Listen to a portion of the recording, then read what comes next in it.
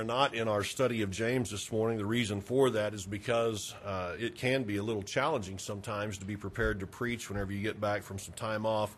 And a few weeks ago, I was in my Bible reading, and I was in 2 Timothy, and I came across the passage that we're going to be looking at today. And it jumped off the page at me. It's something, like I've said before, I've never really given it much thought. I'd never given it much attention. And it spoke to me in such a way that I visited with Susie about it for a little bit. And I said, I'm going to look at this, I think, at some point and see if it will preach. And Susie said, well, I think it will. And so not only do I have some leadership from the Holy Spirit in this, I've got confirmation from Susie that this is supposed to preach anyways. And so Susie is partly responsible for why we're here as well. So we'll either give her some credit or some blame at the end of this as to how it goes. But over the years, you have heard me mention how you and I have a tendency to forget things. It could be any number of things that we have a tendency to forget. And so over the years, I've talked about how we make ourselves reminders of different sorts, things that we do to help ourselves remember what it is we need to get done. And I've mentioned of myself and of Susie, and probably some of you know what I'm talking about, but one of the reminders that we like to use in our house is just that little reminder that you can set on your phone, the day that you need to be reminded, the time that you need to be reminded, and what it is that you need to be reminded of. And here's what you know, if your phone is anything like our phones at our house, is whenever the reminder comes, it's usually pretty gentle and kind to us in the reminder, right? We have ours set up, at least I have my phone set up, where whenever it's time for me to remind it of something, it just does this little ding, this little chirp, and it's just that sound that I know, check the phone and see what it is I'm supposed to be doing or what it is that I need to be mindful of. I am thankful that my phone never says, hey, stupid, don't forget. Because it wouldn't be very polite, right? The phone just said, hey, dummy, don't forget what you would normally otherwise forget. I'm thankful that it's kind. I'm thankful that it's gentle. I'm thankful that it doesn't try to shame me or embarrass me. It just says, hey, here's the reminder that you need. Don't forget about this. Now, I say that for this reason. I think sometimes in our Christian life, and I know some people would disagree with me on this, but I think sometimes in our Christian life we do need to be embarrassed. Wouldn't you agree? Sometimes, because of our course of action, because of how we're behaving, I think sometimes we need to be embarrassed by what we've done because we ought to see the weightiness of it. I think sometimes we need to be embarrassed. I think sometimes we need to be ashamed of ourselves. We've done something that we know is not right. We know we've done something that we ought not be doing. And sometimes I think we need to be ashamed that we actually let that be a part of our lives. And so while there is a place maybe for some shame and some embarrassment at times in our Christian lives, sometimes we do just need gentle reminders, don't we? We don't need to feel embarrassed. We don't need to be ashamed. We don't need to be humiliated. The work of the Holy Spirit has already done that in our lives. And I say that for this reason. The hope of this message is not to shame anyone. It's not to embarrass anyone. It's not to make anybody leave here this morning thinking, oh, good grief, I'm never going to measure up in the Christian life. I just want this to be a reminder to you and I as to what a part of the Christian life ought to look like. Because we can forget this part of the Christian life. We can get so wrapped up in so many different things that we can forget this portion of the Christian life. And so please know that at the conclusion of this sermon, it's not my intention, it's not my desire or my hope that anyone would leave feeling humiliated or embarrassed. I just want us to think about it and say, is there room for improvement? If so, then that's what I want to do. So that in mind, 2 Timothy, where we're going to be this morning, I want us to share with you some things that you may or may not already know. But scholars tell us that this is the last letter that Paul penned to anyone that we have preserved for us. And this is a letter written from the Apostle Paul to young Timothy, who was his understudy, who some might refer to as one of Paul's preacher boys. But this is someone that Paul had a great affection for, had a great love for, and was very interested in his life and his well-being. Most of us know that to be the case. And so here's the Apostle Paul writing what would be his final words, best we can tell, to young Timothy. And here is what Paul is going to try to do he is going to try to encourage Timothy to just stay strong and to just stay faithful and to just stick with it, to not give up in the work of the Lord. And I think if you've been around this, I think that most of you know this, that whenever you are hearing the final words or what you believe could be the final words of a person, especially someone that you care about, you take very serious what it is they are saying and what it is they're trying to convey. Have you ever been in a situation like that? I was thinking of myself as I was preparing this a little over a week ago. Over the years, I have made hundreds and hundreds of visits to people in so many different settings, under so many different situations, and yet I have had several visits where I knew in my heart and my mind, this could be the last time I ever visit with this person. And whenever you realize this could be the final visit that you ever have with this person, you have a tendency to give greater attention to what it is they are saying. And so here's the Apostle Paul writing to Timothy, and Timothy would have known a little bit of what was going on in Paul's life. And I just have to believe that as Timothy read these words, these were amazingly special words to him. These are words that would have been so special to him, words that maybe he would have gone back and read many, many times over in the days and weeks and months to follow. Again, just hearing the heart of the Apostle Paul encouraging him to stay faithful, to stay involved, and to not give up no matter how difficult it may be. Not only that, we understand this from what we are told and from what the text would indicate, that when Paul was writing this, he was doing so from prison. And this time it was not under house arrest where the situation was comfortable, where the situation was somewhat bearable, but the Scripture seems to indicate that this time in prison he was most likely in a dungeon, and he was in chains, and he was being treated like a criminal, someone that you really had to watch out for, somebody that you really had to be careful of. But we know this, that the reason that Paul was imprisoned is because he was a preacher of the gospel of Christ, and there were those who directed their hate toward the gospel toward Paul. And so here is Paul writing this letter from prison in chains, and he is encouraging Timothy to just stay faithful, to just stay with it, to stay strong, don't be discouraged, stay engaged in the battle. And if you think about the context from which this letter is written, I think if you and I really think about it, it makes it even that much more special, because in that situation, Paul could have lamented the situation that he was in. Paul could have lamented his circumstances. He could have said, Timothy, you need to be praying for me. You need to be mindful of me. It needs to be all about me. And that's not what Paul made this letter about. And so here is Paul in the midst of very trying circumstances, in the midst of very difficult days. Paul, knowing that his death was imminent, that he had far more days behind him than he had before him. And in the midst of this, he is trying to be an encouragement. Now, friends, that right there is a sermon that could be preached in and of itself, because so many times, if we're honest, here's what we know. When we're going through the difficult times, we're not very good at encouraging other people. I mean, that's just the fact of the matter. So many times when we're going through difficult days, we're not very good at encouraging other people. And yet, here's Paul, and his life is rough. His situation is dire. It's not anything that's going to turn out good in the days to come. Again, his death is imminent. He knows that, and yet in spite of all this, he is penning these words to Timothy, and he is saying, Timothy, stick with it, son. Don't give up. Keep it up. As wonderful as all that is not what got my attention. What got my attention begins in verse number 16 of chapter 1, where Paul speaks of a man by the name of Onesiphorus.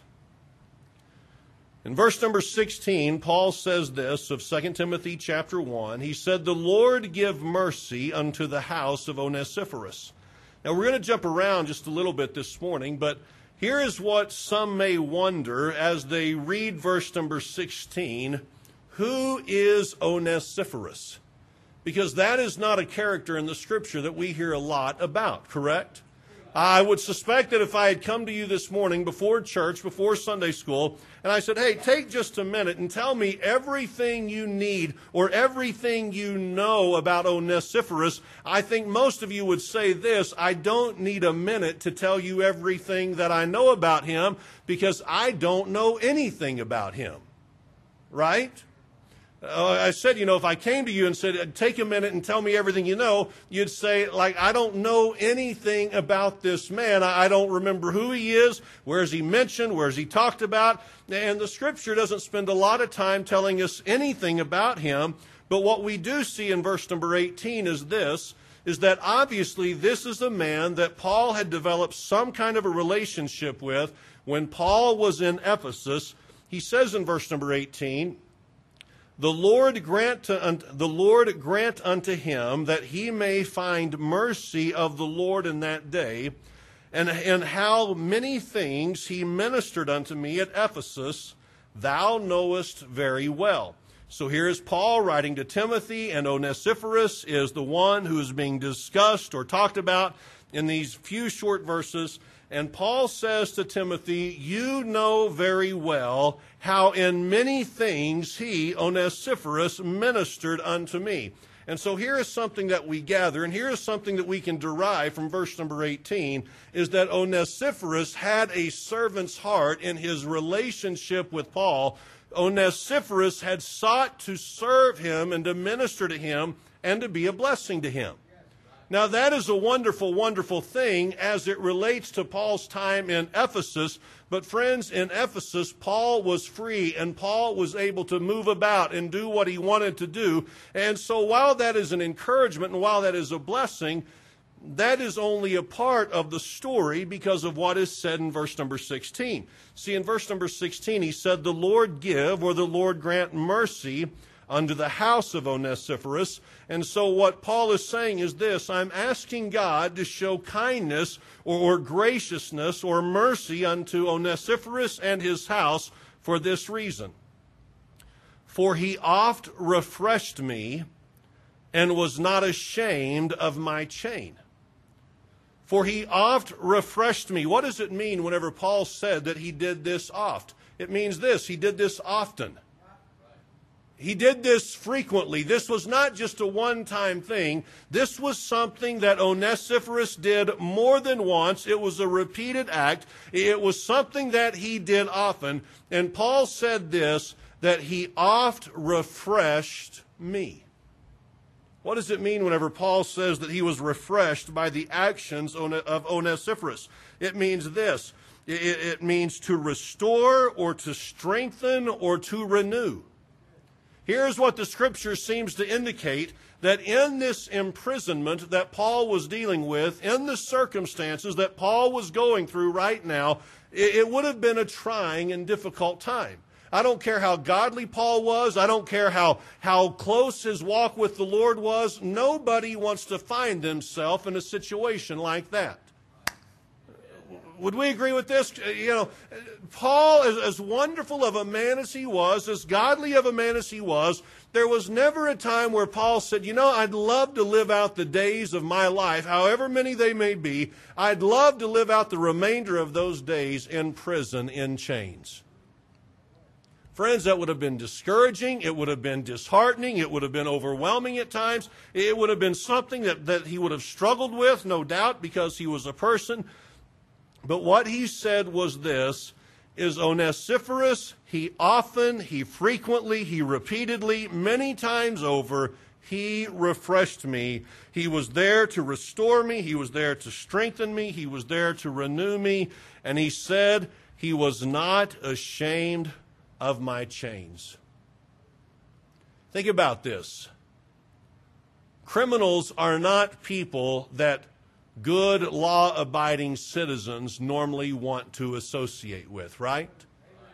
There's kind of a natural aversion on the part of an honest person when it comes to being close to a dishonest person or a criminal or a base sort of a person, right? I've over the years, I've known a couple of people who have had a little bit of a past, a little bit of a record, and it's not always my greatest desire to get real close to them. Okay, never mind the fact that we know the innocency of the Apostle Paul. We know the uprightness of the Apostle Paul.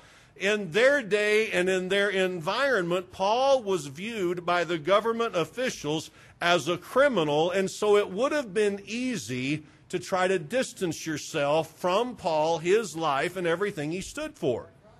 And so here's Onesiphorus, and what is he doing? He is saying this: forget the chains, forget the imprisonment, forget the shame that might be placed upon Paul because of the situation that he is in. He is saying this: I am not ashamed to reach out to this one who I've had a relationship with. I'm not ashamed of the situation or the predicament he is in.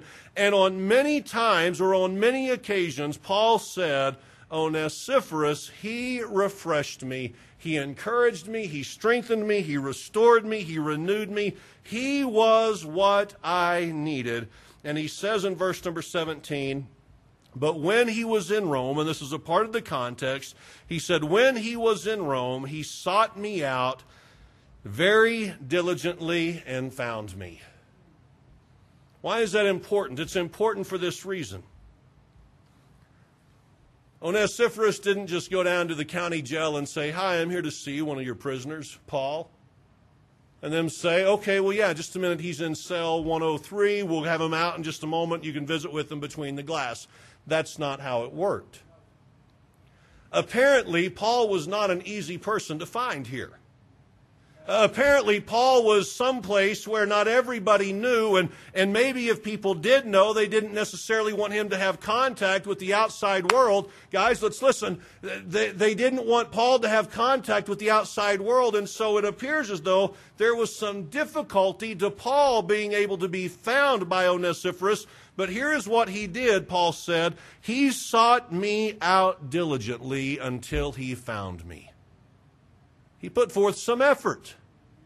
He put forth some effort. He put forth some energy. He was in Rome. He knew that that's where Paul was. And he thought to himself, apparently, I want to be an encouragement to Paul. So he put forth the effort. He put forth the energy. He found him. There is Paul in prison, in chains, something that maybe many people would have been ashamed of.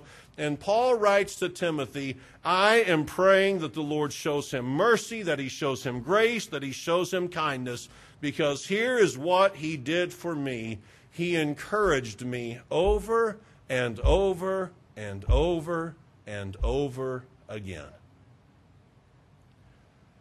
That says a lot, does it not, about the character, the person of Onesiphorus. A desire to serve, a desire to minister, a desire to encourage, even though it wasn't going to change the course of Paul's life, even though it wasn't going to change the ultimate outcome, even though he could not secure Paul's freedom with anything that he could do, he still had a desire to be an encouragement, to minister, to strengthen him, to renew him any way he could, even if it meant effort and energy and time on his part. Again, that says much about the character of Onesiphorus.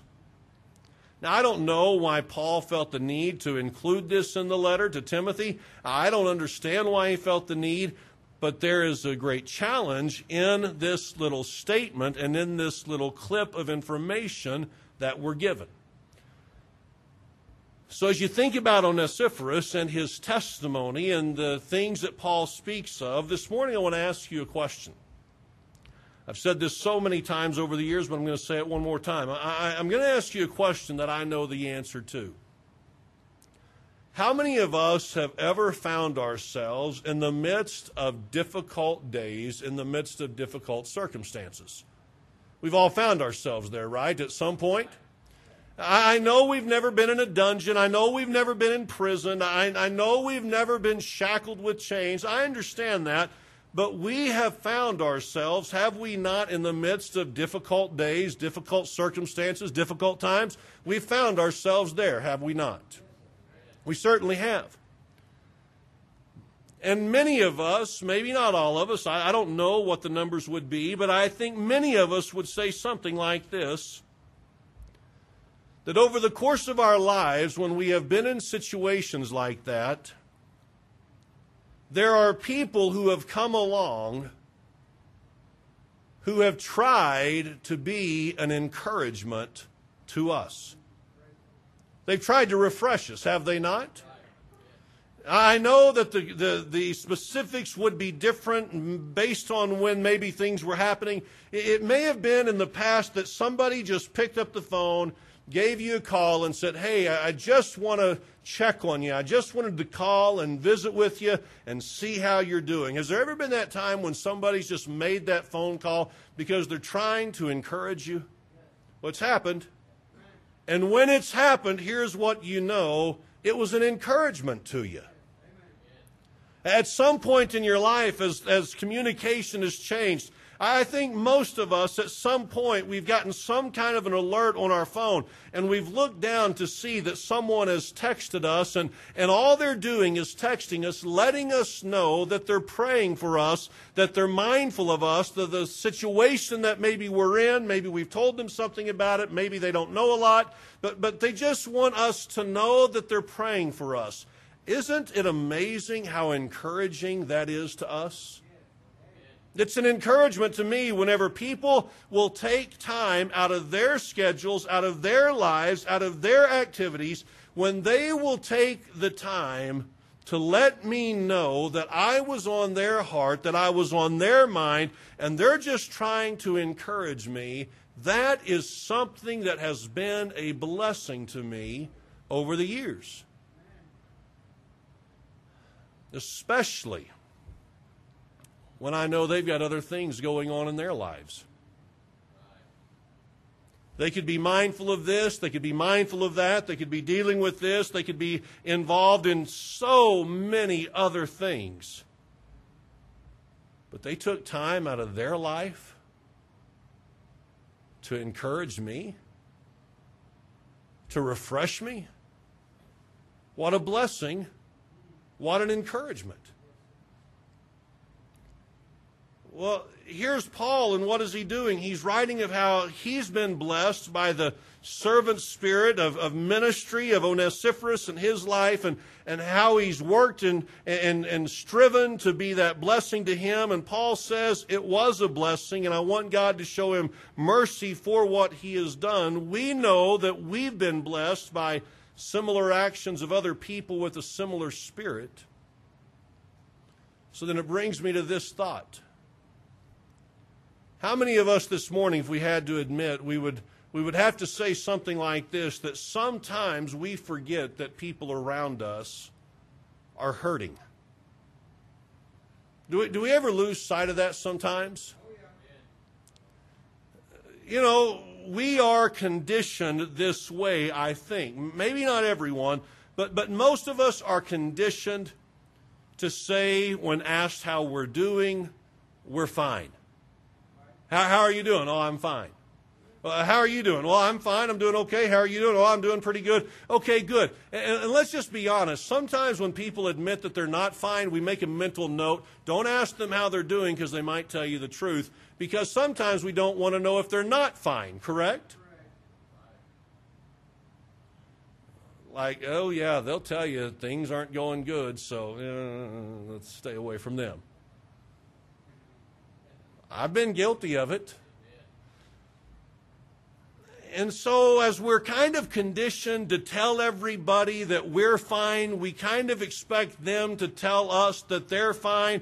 And here's what we kind of do. We kind of get into this mindset, at least some of us do, we kind of get into this mindset where everything's just kind of okay, and we lose sight of the fact that people all around us are hurting and going through difficult circumstances and difficult situations in life.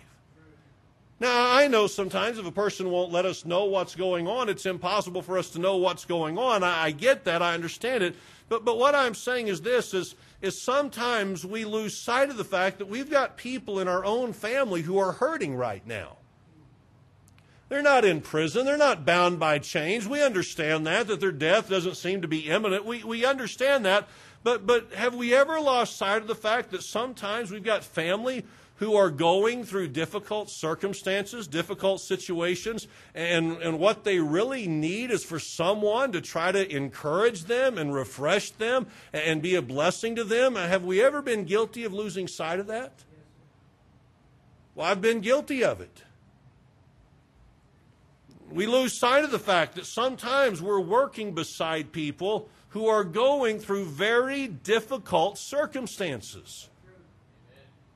They've got things going on in their personal life. They've got things going on in their health, whatever it may be, and they are carrying a burden. And we might say, well, it's not like it's going to kill them. It doesn't matter if it's going to kill them or not. They're carrying a burden. But we, if we're not careful, we lose sight of that.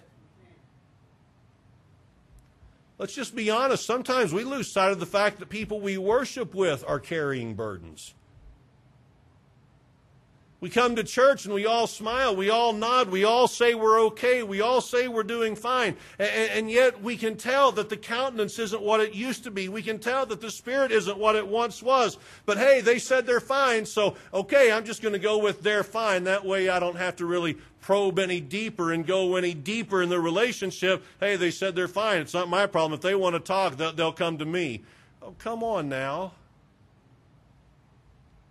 We lose sight of it sometimes. We lose sight of the fact that it's people in our family, people that we work with, people that we worship with. They are going through difficult times. And when we lose sight of that, you know what we lose sight of then? Our ability to possibly refresh them in the midst of their difficult days. You understand this, the correlation? If I lose sight of the fact that you might be struggling, then you know what I'll lose sight of? The ability that I have to try to be an encouragement to you. So if I tell myself, oh, they're okay, oh, they're fine, oh, they're doing okay, they're not really struggling. If I'm always telling myself that they're okay, that you're okay, that this situation is okay, then I lose sight of the fact that I have an ability to be used by God to try to minister to people and be an encouragement to some. And it doesn't just happen to the pastors, it happens to everyone. If we're not careful, we lose sight of the fact that we can be an encouragement to others. You can be an encouragement to people who are going through difficult days. You can do it because the truth of the matter is this: you don't have to be anyone special to be a blessing and encouragement to others. Onesiphorus, as best we can tell, was not a pastor. Best we can tell, he wasn't one of the elders in the church. He wasn't one of the leaders of the church. He may have had some kind of a title, we don't know, but it's not anything that was overwhelming and amazing. And look how awesome Onesiphorus was. I mean, he was a great man, it appears to be, but not because of some title that he was given. See, you and I, we have the ability to be a blessing, but it requires, as it did of Onesiphorus, it requires effort on our part. If you look at the Bible map from Ephesus to Rome, here's what you find. It is an amazing distance between those two cities. That in itself required a great measure of effort. The fact that Paul said, he sought me out very diligently and found me. He sought me out until he found me. That implies it took effort. Here's what many times stands between us being a blessing to someone else. It's not that maybe we're not aware of their problem, and it's not that we're not aware of the fact that maybe we could be an encouragement, but we just don't want to take the time. We just don't want to take the time. It will require us stepping away from what we want to do, what we want to accomplish, what we've got on our plate. We just don't have time. That's not right. It's not right. And sometimes, maybe not always, maybe this isn't your tendency. But sometimes it's not just that we lose sight of our ability to be an encouragement if we would realize that people are hurting. Sometimes it's not just the time issue. But sometimes we don't really go into it with the spirit or an attitude of being an encouragement. I want us to hear this. We go into it with the spirit of being a problem solver. Now think about this. They're hurting. We see it. They're going through a difficult time. We realize it. I'm going to take some time and I'm going to go over there and I'm going to visit with them. And here's what I'm going to do. I'm going to tell them what they need to do to make their situation better. I'm going to tell them what they need to change to make their situation better. And so it's not really going with the intent of serving and ministering and being an encouragement. We go with the intent of telling them what they need to change in order to change their circumstances or their situation. Have we ever been guilty of doing anything like that? Think about Onesiphorus. He didn't go to Paul and seek him out and find him and tell him, well, Paul, maybe if you hadn't said this, you wouldn't be in this situation. Paul, if you hadn't offended this person, maybe you wouldn't have been here. Paul, if you'd lighten up just a little bit and maybe apologize for what you said to the king or what you said to that government official, you might get out of this. No, Onesiphorus didn't go there trying to fix anything. He just went trying to be a blessing and an encouragement. I think sometimes I need to be reminded, and I think some of you can identify with this, sometimes some of us need to be reminded that this person doesn't need to hear our solutions right now. They just need to talk. They just need to be able to talk without being afraid that you're going to pounce on something they said and you're going to confront them and say, well, see, that's the problem right there. That's the issue right there. I'm not saying that that's not ever needed, but I'm saying sometimes they just need to be able to talk and just be a real human being and just be a person expressing themselves, and us just be sitting there saying, sorry. I'm sorry, I don't know what to say. You know that I can't change this. You know that I can't fix this. You know that I don't have the ability within myself. But I tell you, I just wanted to come by and I just wanted to be an encouragement to you. I just wanted to be a help to you. I want you to know that there is someone praying for you. Sometimes we don't minister in the way that we could, because we're ready to solve all their problems and set them straight, and that'd make everything better for them. Let's think about it. Here is Paul, and what kind of a situation he's in. He's in a tough situation that cannot be changed. And what did Onesiphorus do? He came, he ministered, he served, he refreshed over and over and over again, and wasn't ashamed. And he left having been a blessing to Paul. I'm just saying to you and I, there are people out there who are hurting, and we need to be reminded of that. They're struggling.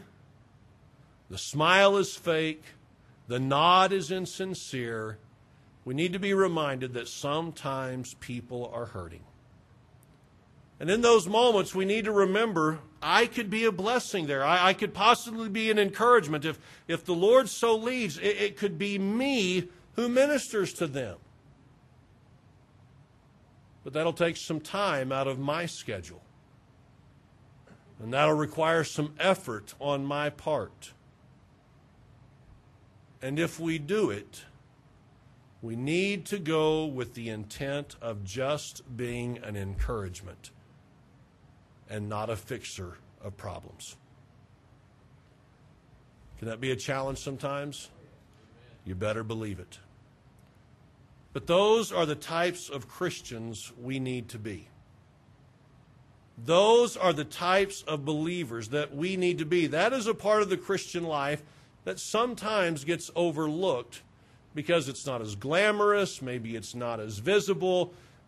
For whatever reasons, I don't know, but we need the reminder that sometimes I just need to be an encouragement to someone who is hurting and just be there for them. And I know I've touched on this before. I'm just going to say it one more time, and then we're about to wrap this up.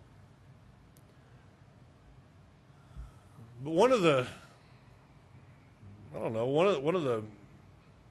how do I want to say this?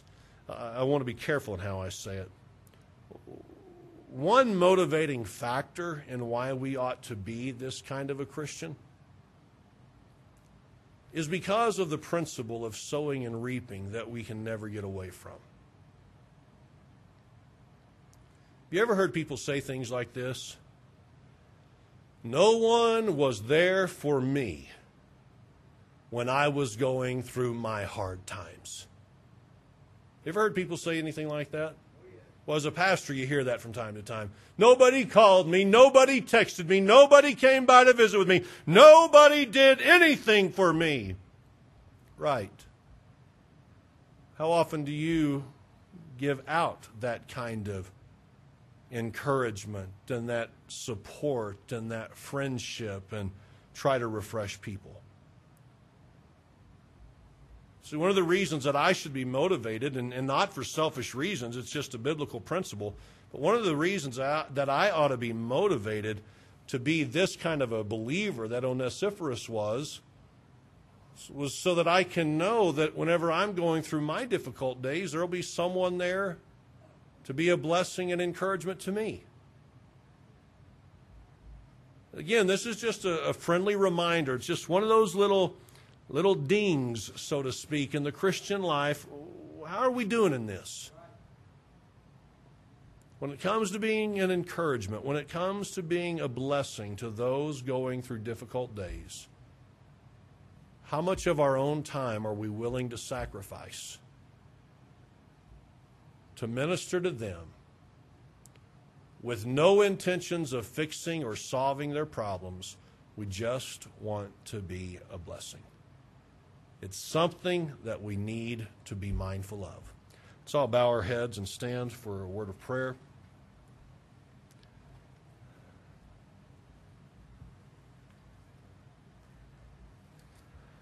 Fathers, I come to you this morning, Lord. I know that every person in this room could easily and honestly suggest that they've got a lot going on. Their lives are full with so many things that are taking place. And Lord, it is easy for us to use that as an excuse for overlooking the hurts and struggles that others are dealing with. And God, I pray that you'd remind us this morning that there are people who are hurting, that we can be an encouragement to if we'll just take the time. And all we've got to be is there for the person. We don't have to fix anything. We don't have to change anything. We don't have to correct anything. We just got to be there for them in those moments. God, would you help us to be those types of believers? And if we're not, I pray that you'd use this message to encourage us and to challenge us to do what we know we ought to do. I pray this now in Jesus' name. Amen. As Lauren plays, you've got time to pray.